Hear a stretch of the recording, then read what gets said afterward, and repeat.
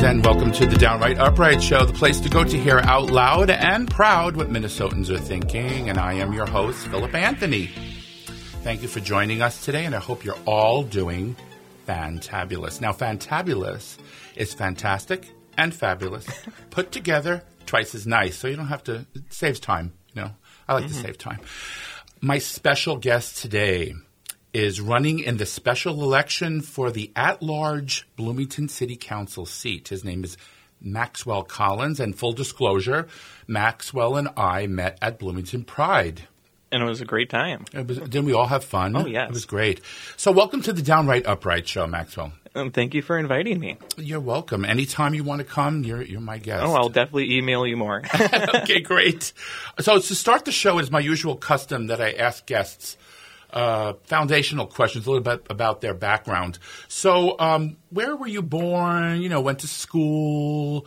Any anecdotes you want to add to that? Yeah. So I'll start off where I was born. I was born in Hopkins, Minnesota, so not exactly Bloomington, but my family moved to Bloomington in 2001. Been there ever since. Both sisters, actually, no, one sister lives in Bloomington. The other one lives here in Eden Prairie now for about a couple of years. Okay. I went to Kennedy High School in Bloomington. Went to Hamline University, got my bachelor's in political science, just recently graduated with my master's in public policy from the U of M. Congratulations. Thank you very much. And I am an openly gay candidate for the city council. Oh my gosh. Oh my God. Who would have thought? And gay? Yes, 100%. Would you like the fan? Oh. Yeah, and otherwise, I've been pretty active in the city of Bloomington. I'm a DFL treasurer for the local Senate district there. I was a Parks and Recreation commissioner from 2016 to 2020, so I know my way around the community pretty well. Yeah. What made you pick political science? Did you have it? Was that always your ambition, or was it? Yeah, I would say it wasn't at first. When if you met me in high school, I would have been a physics major. If I went into college. That's a big difference, huh? It was a big difference. And then I believe when Trayvon Martin when those protests were going on down in St. Louis, I remember sitting on CNN and watching that and going, this is not the country that my dad told me it was. I started realizing that it was not number one. I grew up in that whole ideology of America's number one, it's the best country on the planet, yada, yada, yada. And then all of a sudden when that happened, I was like, if our country is so great, why is this happening?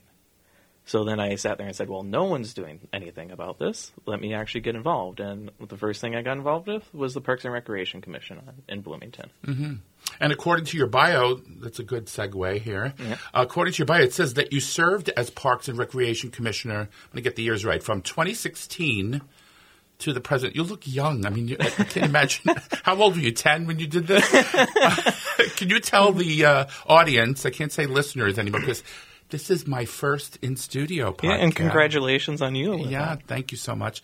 So can you tell the audience, I'm going to use that word now, a little bit about that experience being Parks and Rec? Like that show. I love that show, by the way. Oh, I had so many people always ask me questions. Is it like the show? And I'm like, I'm not Leslie Knope or Ron Swanson. I would be in charge of the people who are Leslie Knope and Ron Swanson during that time. Right. So my experience with that was actually very foundational. It made me want to get into public policy and actually develop my love for politics and government even more so. So during that time, we redeveloped about, I think, around 50 to 90 playgrounds in the city of Bloomington. We have a lot of parks in Bloomington over a 3-year period. We looked at a community center that we did get some backlash on because we had a lack of community engagement. That taught one of my main rules and one of my main priorities. If anyone wants to run, that is always the one thing I always go for: engagement.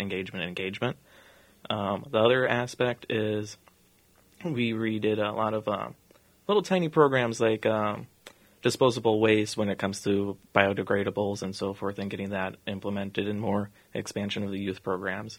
So it gave me the foundations to realize on how to make policy and what are the impacts of it, and actually seeing it through and seeing how people relate to it and how they actually go about their daily business. It was very influential. Yeah. Well, the thing that really fascinated me, because I'm not a Minnesotan by birth.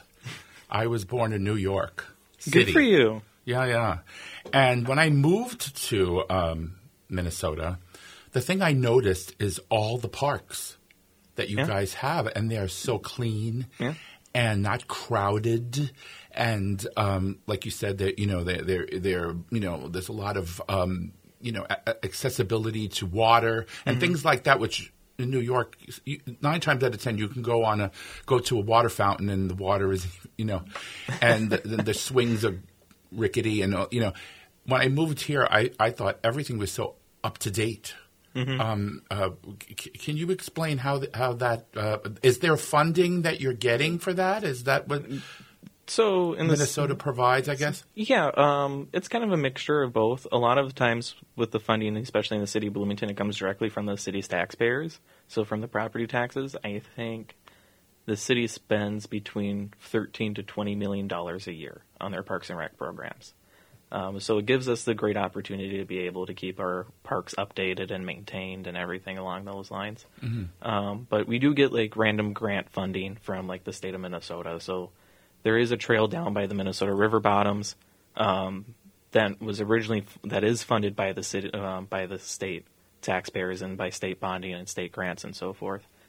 So we do have a mixture of both. Like the 3 ballot measures coming up, that will be a sales tax. So like there's different ways that we can go about it in the city. Yeah, and the thing that I find fascinating is there's a certain segment of the population that they hate to pay taxes. It's Yes. just there. It's like it's like pulling every follicle of hair out of their head. They hate it. Excuse me. And I think it's wonderful that we have programs like that. And what do you think? I mean, isn't taxes important? Yes, for me, I find it extremely important. When I was learning at the Humphrey School of Public Affairs at the U of M, they told us that your taxpayers or otherwise your budget is your values, and I still honestly believe that. What you spend money on is what you care about as a community. Right. And when it comes to any type of taxpayers, especially in the city, that don't want to pay their taxes, how do you explain on funding the roads? How do you explain funding the sewers? Bloomington has one of the best water qualities in the country. How do you explain having that up to date and making sure that everything's safe?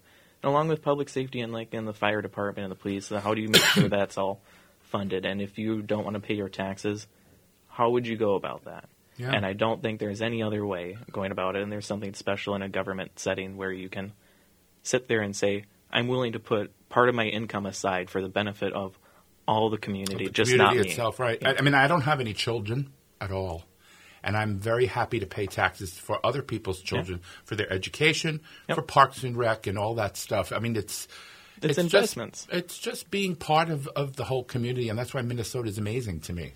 That's why when I moved here, I found it fascinating that people are willing to part with some money so that children have a good education, that the community's clean, the parks are nice, et cetera, yada, yada, yada. Yeah.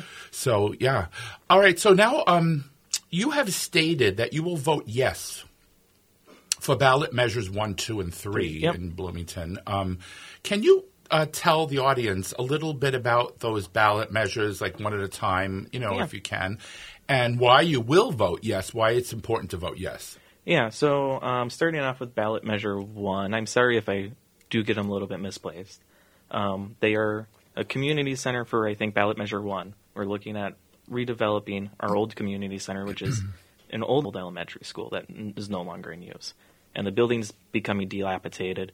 And the city wants to turn it into something that is not only mainly a senior center, but is a multi-generational center, so like an actual community center, along with the public health department, because we have a public health department in Bloomington, and they are also in a building that's pretty dilapidated as well and is falling apart, and they need more expansion. They have more employees now, and they just need to get a bigger building. So putting the two together, the city finds to be a very unique resource. So I find that one to be especially very special in my heart, because that's something that I originally worked on as a Parks and Recreation Commissioner. The reason why I'm voting yes on it, because it does bring investment into the city. It is able to expand our programs on the Parks and Youth side of it. And it brings people for like community education and other things that a lot of cities do provide, but necessarily don't have the space for. So it is very important for that one to get passed. When it comes to ballot measure 2, We're talking about our ice arena that we have in Bloomington. We call it big. It's Bloomington Ice Gardens.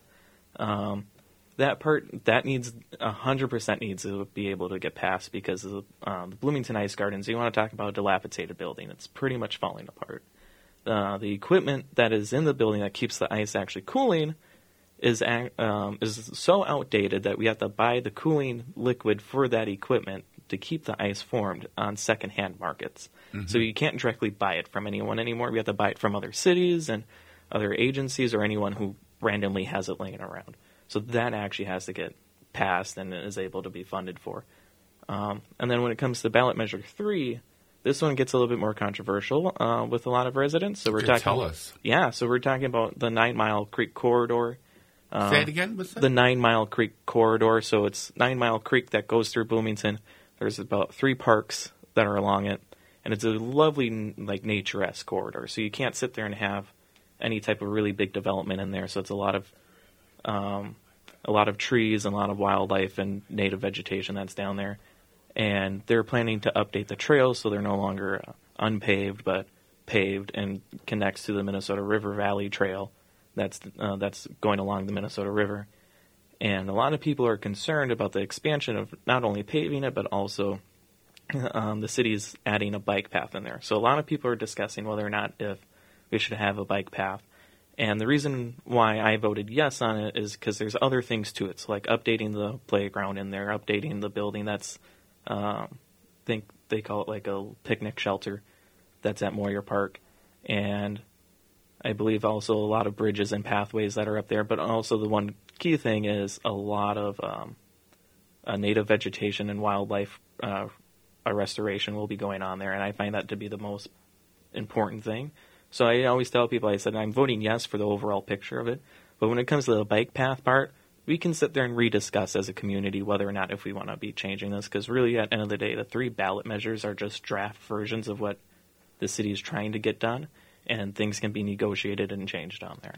Yeah, and a bike path, I mean, I know for a fact there are certain cities that are considered the most bike-friendly. Yeah. And Minneapolis is one of them. Yes. And Bloomington and all the other suburbs of Minneapolis and St. Paul. And, and it's good to promote exercise. It's good to promote health. The paths are wonderful. What if there's an elderly person who needs to walk and, the path is not fixed? Yep. So it's all for safety too, right? Yeah, and I looked at it mainly from an ADA standpoint to pave the rest of the trail because for me, I want people who cannot physically get down there to actually experience the Minnesota River, to experience 9 Mile Creek, because it is kind of down in a bluffy area. It's hard to get to. Right. And making it ADA accessible and making it safer for walkers does make it more accessible for the overall community for people to enjoy. I don't think that the city's going to go in there and destroy anything. That's the opposite of what the ballot measure actually says on there and what they're presenting. Then nature is going to be preserved. You're not going to touch the trees or anything like that. Yeah, and there's some people who are concerned about like the trees cutting if we were going to put a bike path down there because we'd have to expand the path. But I sit there and go, like, if that's the case, well, we can always move it. We can move the bike path along Lyndale because Lyndale goes all the way down to the river. So we can have an actual separate bike path that's on that road going down to the river. That could be an option. And other options that other community members or the city staff or other council members want to look at. Right. But you used the word, interesting, you used the word controversial. Yeah. I don't know why that would be controversial, but silly me, I'm just Philip. But why did you use that terminology for that project? Yeah, because you do have, I would say it's almost split down party lines in this aspect in the city of Bloomington. So I always tell people, I said, even though city elections are nonpartisan, they are definitely partisan. When it comes to it going down partisan lines is that the Republicans in the city of Bloomington are on the side of making sure that the pathway doesn't gets paved and that the bike path doesn't go through and make sure that 9 Mile stays as 9 Mile. And partially that's due to their financial conservatism that they want to have, which one of my priorities is financial responsibility, but I look at it also as it's an investment and probably will bring us some money back as people coming in there and and you get more visitors You going to think? the city and Yeah. everything. Yeah. And then the other part that's controversial is that they hold on to it. So it makes it difficult for the city council, who are mostly liberal, who are mostly progressive, and trying to get these subjects done or these projects done. It gets this little battle going on. And people try to point out that, like, oh, it might have not been transparent or anything like that. Whereas the city did present a lot on it. The city did a lot of community engagement to get these ballot measures to the point where they're at. And the transparency, I feel like people just don't really see it when they read the actual ballot measure, because you can't really put every detail of a project in there. And the city wants to have this be more of a draft and have it be more vague than an actual thing. So that's why I tell people, I said, these 3 ballot measures is a general idea of what you want to do with your money. After that, the city will come to you and ask you, what exactly do you want to see? You can tweak it later. You can tweak it. And that's where I go, the bike path can be moved. Absolutely. And I think a lot of people understand that portion of it. So I want to make sure that they understand that part. And going from there, that's what kind of makes it controversial, is because they're having misinformation and not being told that this might be a draft, or some miscommunications going on there. Yeah. Where it creates it into a controversial thing. And partially, some of it could be NIMBYism as well. Yeah. Wow. Anyway, personally, I think those 3 ballot measures are amazing. Oh, yeah. I mean, that you're voting yes. If I was in your position, I would too. Yeah. I mean, to make the community a better place for everyone, for elderly, for kids, for everybody, I don't see a problem with that. Again, like I said to you before, I pay taxes for schools and for parks and all that, and I have no children. Yeah. But I just want a nice community. I want other people's children, because they're the future too, right? Yeah. And so I don't understand this whole thing with my money, when you're living in a community and you're all together, you know. Yeah, 100%. You would want people to live have terrible parks and unsafe walkways and stuff. I'm with you. And to touch like on the money part of it, like sales tax, we have America. That's not a hidden secret. So most out of the sales tax will become visitors who go to the Mall of America. I think the city came to a conclusion it'll be around 66% of the sales tax will be paid for by visitors who go to the mall. The U of M said around 75%. So as a community, I find that to be an absolutely good financial decision to make. Because if we didn't have that and we had to pay it through property taxes, it'd be a lot more. Yeah. Like I said, good for you. I would do the same exact thing, you know. So if you're elected to the Bloomington City Council, what are some of the priorities you will undertake once in office? So I know you have many, because I looked at I did a lot of legwork on you. I'm kind of like Elizabeth Warren with the amount of priorities that I have on there. Yeah. So maybe you can succinctly enumerate them for the audience. Like, what are some of the priorities you have? Yeah, so on my website I have 8, but when I go talk to people, I summarize it in about 4 points. So I have economic development and financial responsibility. So the economic development part is small business development. The city has a lot of big businesses. I want to make sure that small businesses are able to be thriving, so putting more money into the small business center that's going up in Bloomington, relooking at ordinances that might prevent small businesses from developing, or getting rid of those barriers that prevent someone from actually setting up a small business here in Bloomington, because that's a lot of money to do undertaking, especially when it's a certain little thing. Like we have a very famous business in Bloomington for Bloomington residents. It's called Luna. Luna de Luna. I always forget about the de Luna part. And and he had Luna means moon, doesn't it? Yeah. I don't know what the de Luna part means, though. Of the moon. The moon of the moon. The moon of the moon. Yeah. That's interesting. I took Spanish, so I know. The more you know. And anyways, so he had some issues with the city that cost him tens of thousands of dollars, and he's a small business owner. He does not have that money. That like makes or breaks it for you. And my heart goes out to him and a lot of other small businesses that run into some fees and ordinances that I don't think necessarily need to be there.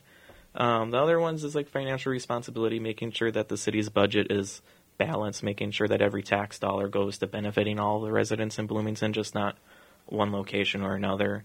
Other priorities are community engagement and infrastructure investment.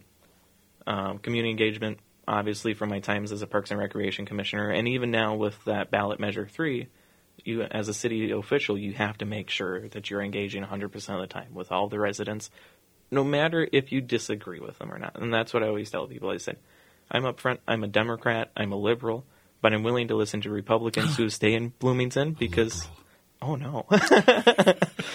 And I want to make sure that they're sitting there and being listened to because it's still their community and their input should be valid. And then when it comes to the infrastructure update, the city was built all at the same time in the 70s and 60s. We went from 5,000 some odd people up to 80,000 in a 10-year span. So all that infrastructure is going to go to hell in a handbasket pretty quickly.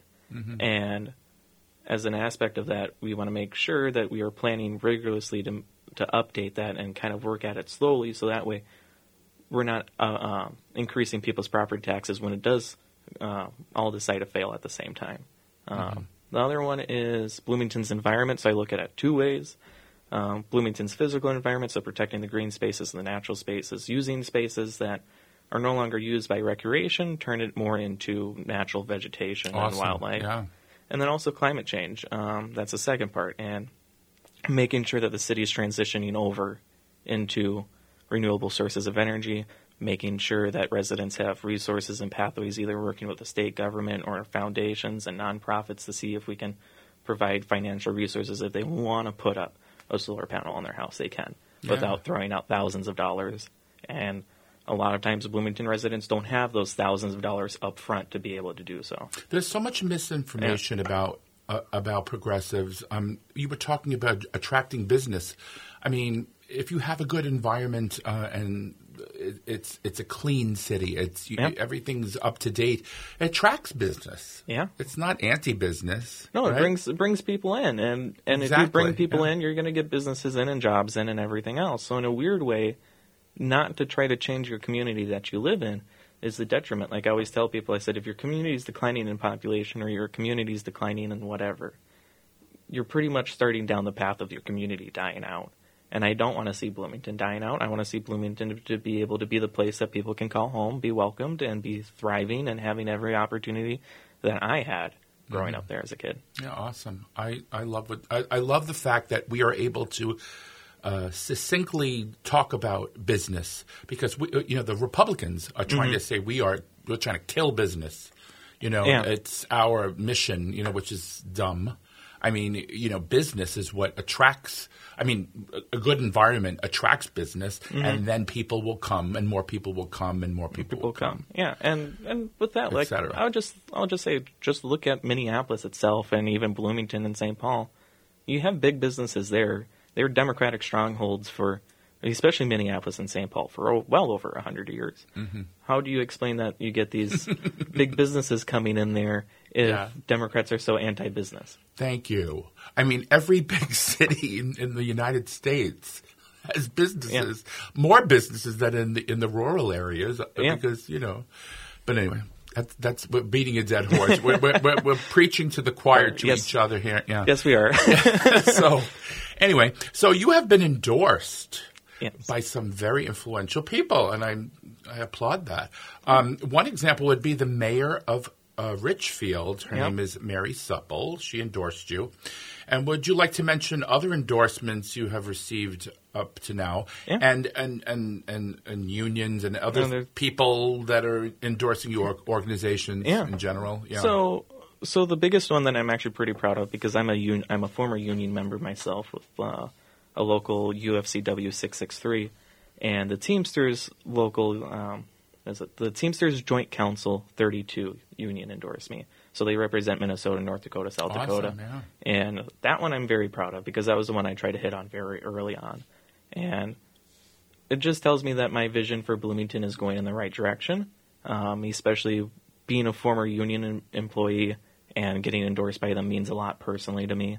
Other members who are big in the community, at least, is Donovan Indovino-Colley. He was he's the chair of SD51 DFL, so I got endorsed by him. Other areas that I'm looking for endorsement, hopefully I hear back from the Victory Fund, which is the LGBTQ plus Victory Fund. That's a national fund. and they endorse local LGBTQ candidates across the country, either from local to federal to state level races. And that would mean a lot to me as well. Mm-hmm. Yeah, awesome. So can you discuss being a member of the LGBTQ, segueing into that? Yeah. It's amazing how my guidelines always work out. It just that works way. out timely. I'm good at what I do. Am I not? I hope so. You're a professional, right? Can you discuss being a member of the LGBTQ community? Running a campaign, and what are some of the benefits and some of the obstacles you have faced? So some of the benefits that I've seen is that you don't really have to tell anyone that you're a Democrat right off the bat, especially if they find out that you're a part of the LGBTQ plus community, even though I still tell people right off the bat that I'm a Democrat. I would say that that is the biggest benefit. The other part that I guess might be a non-benefit or obstacles that I face is when I'm actually door knocking, because I don't know who I exactly door knocking on the doors with when I'm talking to people. So I don't really mention that that I'm openly gay with a partner. I just kind of let people discover that for themselves. They go on the website. I said on my website it has a picture of me and my partner on there. So if they have an issue with that, they have an issue with it. When I'm at someone's door, I'm not trying to talk about my personal life. I'm there talking about how they want to see the community as. Mm-hmm. So sometimes I do run into people who might be a little bit transphobic or immensely transphobic or who are immensely homophobic and racist and so forth. And that's a lot of the problems that I run into. And just trying to get out of that conversation as quickly as possible. It's a lot of, I would say it's a lot of people pleasing at the end of the day, trying to make sure that you don't get run over or having any type of physical involvement going on. It's just being like, okay, sir or ma'am, you have a nice day. All right, I'll keep your input in mind. Yeah. Or also knowing in the city of Bloomington, we have some radicals who absolutely do not like the Bloomington Pride event. And for me, I find the Bloomington Pride event to be very important. I find any Pride event. Moms for Liberty. Oh, yes. And the Moms for... That. Yes. So talking about that radicals part, the Moms for Liberty with banning books, we're seeing them targeting our school board in the city of Bloomington and trying to get them to ban homosexual and trans books in the city and LGBTQ books as well, and all sorts of other cases, only because they find it to be irreprehensible or too sexual or demonizing or whatever it is. And the biggest problem that I have with them is, like, how would your kids ever know? How do they feel? What if one of your kids at home happened to be gay or happens to be trans or happens to be what other community member of the LGBTQ community, and you're not validating them or they're not trying to understand? And also, this is America at the end of the day. We don't try to ban books here. I don't view this country as banning books. If you ask me. It is purely fascist. That's the definition of fascism. You have banning books. You have these people who are coming in and trying to ban books like as if it is the 1930s. They won't make their kids gay. If they're already gay, they're going to be gay. Yeah. Nothing's going to... Nothing. If anybody should be straight, it should be me. I grew up in a Catholic family. I was an altar boy. I tell this on all my shows. I didn't get a ballot when I was born to check off. Are you going to be straight? You want to be gay? Oh, no, you just find out. You just find out. I mean, and you're it's so absurd. Anyway, now we have come to the part of the show I like to call the shift. The shift. But please make sure that you pronounce the F, otherwise we have problems, okay? Okay. It's the shift. The shift. Okay. Where we shift the questioning away from your personal journey, and we talk about your opinions on current events. Okay.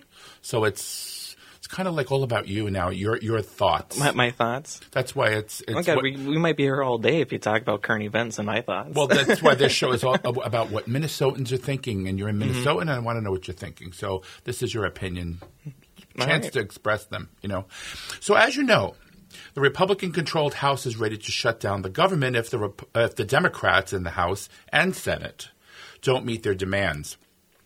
What do you believe the implications will be to Minnesotans and to all Americans if the Republicans succeed in shutting it down? first off, my heart would go out to all the employees who work for the federal government because they're the first ones who will be implicated. Absolutely. And having those problems right off the bat. They're not going to get those paychecks. They're not going to get that money coming in to be able to support their families. It's not like every federal employee is a millionaire.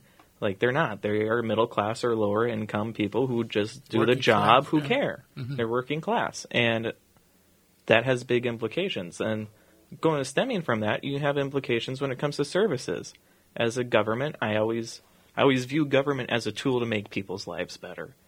And if you're no longer having that interaction with them or having that level of services there, you're going to be having issues. So when it comes to the VA hospitals or the healthcare facilities that are funded by the federal government, you're going to have some issues there. Or when it comes to transportation and other government entities, those services are not going to be there, and that's very wide and broad. And it can go into multiple different areas. I think the only thing that's not going to be shut down is the DOD, and they always do that. The military is always up and running. But of course, yeah. Yeah, but all the non-discretionary, like Department of Education, that's not going to be up and running, handling people's student loans and stuff like that. So that's the problem that you run into, is the government won't be helping out the people when people need them the most, especially with the recent inflation that we've had and the recent economic downturn and the recent COVID-19 pandemic. People still need help from the government at the end of the day. Yeah. But Republicans are so anti-government. Yeah. And that's where you can get into that avenue where you can become fascist, because fascist governments are anti-government. They want to control the whole thing, not you. Which is the opposite of what they're suggesting. Yeah. So when you're talking about like anti-government, but then they want to control the whole thing, I'm like, well, that's Big Brother in itself. Yeah, I'll quote Ronald Reagan in that, and like, stay out of our lives. And I feel like most liberals and most Democrats just want to be helped, and even most Americans just want to be helped out and just continue their day-to-day lives without much interference. And when you have the Republicans who are sitting there saying that, you're going to get the opposite. Yeah. Why is it always like the working class that they have a problem helping, but rich people and huge corporations cut their taxes? Make them pay zero. It's just so it's a lot. Yeah, it's very depressing to me. I don't know. Besides the deep budget cuts, the Republican-controlled House has included in their demands to prevent a government shutdown the passing of a bill that requires restarting construction of the border wall. That's one of them. And also adding strict restrictions to asylum. So people that want asylum, so making it very, very hard for them to ask for asylum. So among other measures, however, missing from the bill are provisions requiring E-Verify. So they don't want to put that in the bill, which would say to a company, you can't hire somebody. So they're against people coming in, but they're not against people that are employing them to save money. Yeah. So what are your thoughts on that? I find that to be extremely hypocritical. Big time. In the United States, the only reason why our population is growing is because of our immigration. And when you bring more people into a society, the more it thrives, especially with jobs that typical everyday Americans don't want to have anymore. People wouldn't come here if a company was not allowed to hire those people. The draw is they don't want to put that in one of the bills. And the thing is, like, if you restrict those people from coming in, those companies are going to eventually run into extremely tight labor market where there's no one for them to hire. Personally, I think they're secretly wanting them to come over the border because it gets cheap labor. Yes, bingo. You don't have to pay people anything, paying you minimum wage and then paying somebody $3 an hour. You know what I'm saying? It's a big difference. Of course. Yeah. So to preface this question, I just want to say that I'm totally against ageism. So before you think I'm an ageist, I am not, because I happen to be 63 years old. I know I look beautiful, but no, just kidding. As you know, President Biden is 80 years old. Yep. He's quite svelte. He jogs. He rides a bike. He does a lot better than me. Often, yeah. And he has been traveling all over the globe on behalf of the country. You see him every time you turn around, he's somewhere else. Yeah, he's in Ukraine. He was in Japan. I mean, he's all over, right?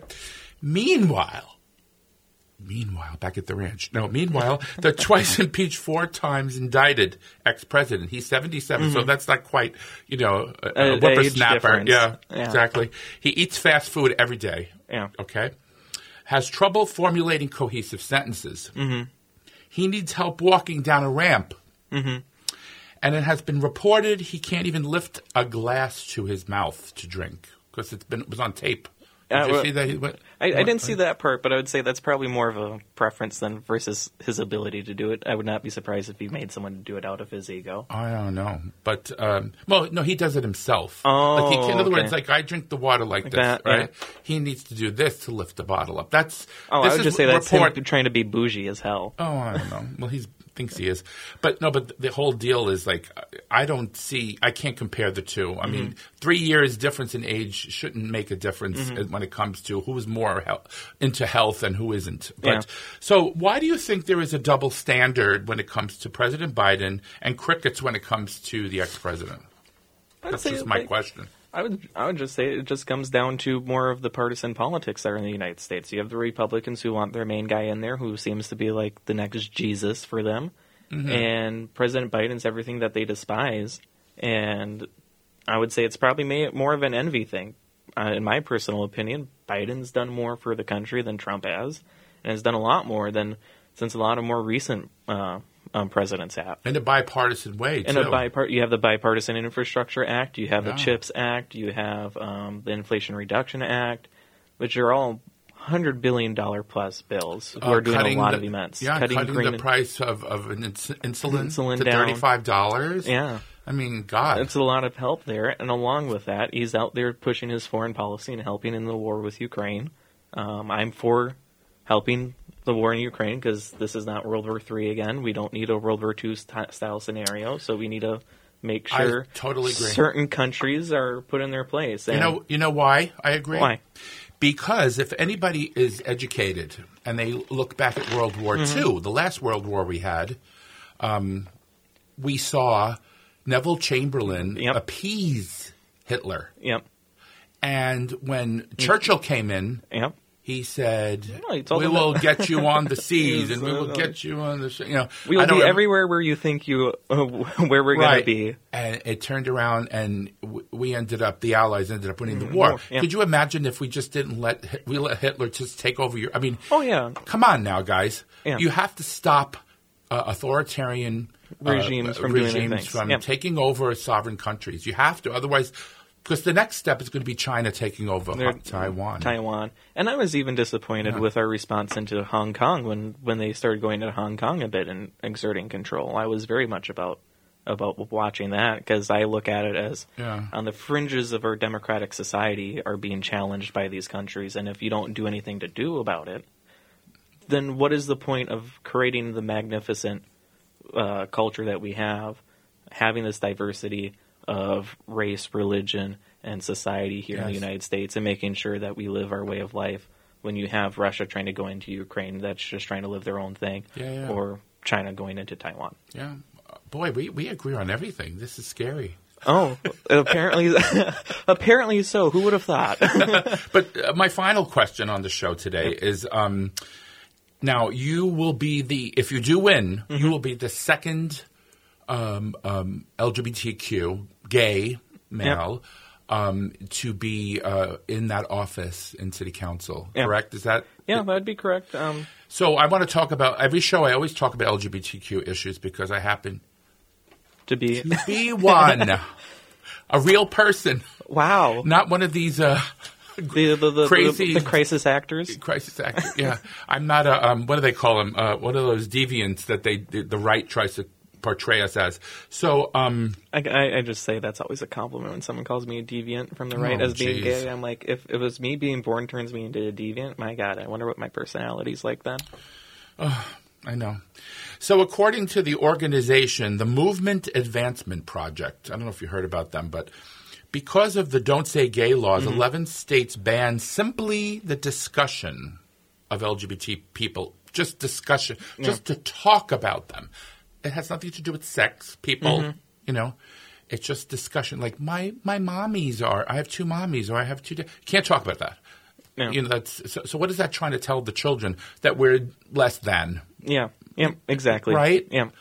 In my book, anyway. So author Mark Tyler Nobleman, I think I pronounced his name right, was supposed to talk to kids about the secret co-creator of Batman with the aim of inspiring young students in Atlanta to do research and write. So it was he was there to make an inspirational talk or to do an inspirational talk to the students. So soon thereafter, the school district told him that he had to cut out a key point from his presentation that the artist had that he helped rescue from obscurity had a gay son. So the fact that this man had a gay son, he couldn't talk. He had to take that part out, the gay son. Yeah. All right. So rather than acquiesce, he canceled the remainder of his talks. Bravo. Yeah, I would say good for him. Good for him. Standing up and not doing anything else. He stood up for his. He stood up for what he believed in and for his son. And for the gentleman's son, yes. So what are your thoughts about this? And do you feel more and more speakers invited to schools will refuse to do so because of these don't say gay laws? I would definitely say with the don't say gay laws, you're going to find more people not trying to go to these schools or go to these states and try to talk about what is important at the end of the day is people's like relations and their personalities and so forth. When you're talking about the LGBTQ community, you're not talking about them. You're talking about their humanity and who they represent, and they need to be heard. Only because I'm biased, because I'm gay myself, but we need to be heard, and everybody needs to have a chance to tell their story. And once you start not talking about a certain demographic of society, then you're going backwards. And in my viewpoint, when I hear these laws start deciding to go down that pathway, when are they going to stop? Are they going to only stop with the LGBTQ community? I would say they're probably not going to stop. They're probably going to keep going further and further back because at the end of the day, when they say make America great again, all I hear is make America back to the 1950s again, when only white middle-class voters are the ones who have all the power, and that is it. And that's where I'm like, no, that is not the America that is today. We have more diversity now than ever. We had diversity then.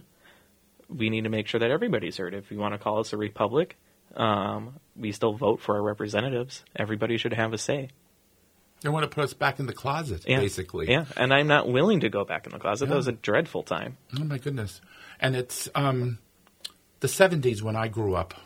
It took me a really long time to accept myself because of all the negativity I was hearing. Mm-hmm. You know what I'm saying, Maxwell? Yeah. Today, I think...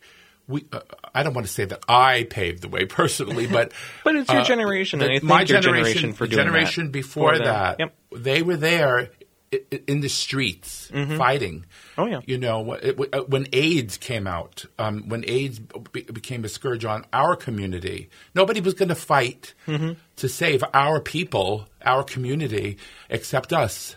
And the ally, we did have allies, I must say. But so we need to speak out whenever this stuff happens. You gotta That's go why I out have and this show. Yeah, and I'm thankful that you have that show and that you're willing to speak out because a lot of people don't. And I always make this one joke with people. I said, never try to shove the LGBTQ community back into the corner because you'll just end up throwing a brick at you.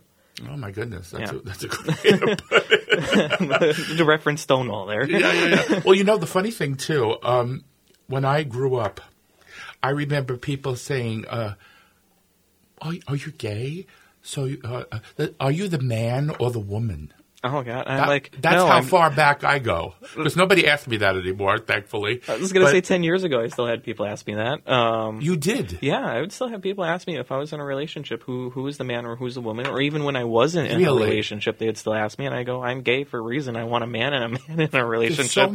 There's so much ignorance when it comes to our community, and I think again. It's because we're not out there enough. I don't think there's, for example, I'm a gay man. I have this show. Mm-hmm. Okay. Now we have Ellie Krug. She's a trans woman that has a show here on AM 950. We have JP Berger-Hosian. Mm-hmm. He is also in the queer community. But that's it. And you don't see very much on regular television or shows about our community. Or it's portrayed by straight actors on television. Well, yeah. And Yeah, and it took a lot of fighting for our community, even just to get married, to be able to get married. I'm married because of the DFL and because of Democrats, not because of Republicans. And also because of yourself, because your generation and the previous generations fought for it. Right. But I mean, but just think of this, though. Just suppose that 2015, when marriage was passed in the Supreme Court, just suppose we had this Supreme Court. Yeah, Do you think I'd be married now? No, but luckily I live in the state of Minnesota that passed a law that says otherwise. Yeah, but the law shouldn't change because you put different people. For the same thing with abortion. Yeah, I mean, it would be scary. It would be very scary for the ones who live in states like Texas, like Florida, that won't be able to get married. Yeah. But the thing is, the law never changed. The law has been consistent over these years, especially with abortion. I hate to go back to abortion, but. Roe versus Wade, and then there was another case that upheld Roe versus Wade in the 90s. I can't remember the name of it off the top of my head, but it buttressed Roe versus Wade. Double precedent we had, right? Yeah. And all of a sudden, the ex-president, Voldemort, I like to call him. I never say his name. I really don't. But he just decided to put 3 people in there. Thanks to Mitch McConnell, who wouldn't put President Obama's appointment, even give him a hearing. It was pretty much ahead of time. The Federalist Society had this whole thing planned out. So now we have 3 different people put into that court. Disregarded double precedent. Yeah. You know what I'm saying? Yeah, well, yeah. And now even affirmative action is not even a thing anymore because you just put 3 people in there who happen to not think that African Americans should be given a little hand up because of all the drama they went through throughout history. And I would even say, like, an example out of those 3 people, I think one of which, is it Amy Coney Barrett, who doesn't have a law degree or something like that? Where she's like not educated enough for her to be, my personal opinion. I wouldn't be surprised to be in there. I know there's one who isn't, and it's like, how did you manage to pick her? Yeah. But I don't know. Anyway, so unfortunately, Maxwell, we've run out of time on the Downright Upright show today. Well, it's been a great time. Oh, my God. I just want to thank you so much, Maxwell, for being a guest on my show. I think you are amazing. We have almost the same policy issues. I mean, because, again, we're both progressive, but sometimes you can diverge. I have friends that... You have the moderate Dems, and then you have me where exactly. I'm I have friends Bernie. that don't agree with the Ukraine war. I'm funding it, but I do. Because I am not a Neville Chamberlain. I'm a Winston Churchill person. Yeah. And I just want to say personally, good luck on your campaign. Thank you. I really am hoping that everybody in Bloomington gets out to vote. Now, Election Day in Bloomington is when now? November 7th. November 7th, and it's a special election, right? It is a special election, even though all council members up there, so my term would only be 2 years. And then you have to run again next year. Yeah, and you'll pretty be much. back here again. I'll be back here again. I'll be annoying you again. No, never. There's no way you could annoy me. So for more information on Maxwell's campaign and how you can donate or volunteer or have a one-on-one. You even do one-on-ones, which is amazing. Yeah, that's the first thing I started with is the one-on-ones because I want to talk to people. Yeah, thank you. Beautiful. So go to maxforbloomington.com, and you can either volunteer, again, donate, or do have a one-on-one so you can ask questions. Being coffee or beer, it's up to you. I know I've had some people ask about beers, and I'm like, yeah, I'll go out. I and love have a beer, but I'm on medication, so I have to stop. Maybe next year when I'm off the medication, I'll be able to do it. And finally, thank you to the audience out there for joining us today on the Downright Upright show. Love you guys. It's my first in-studio show, and I love you all. Wherever you are. And my name is Philip Anthony, and I want to say thank you again. I can't stop saying thank you to everybody out there and to Maxwell. And thank you. Every DFLer out there. Go out and vote. And I just have to say thank you and ciao for now.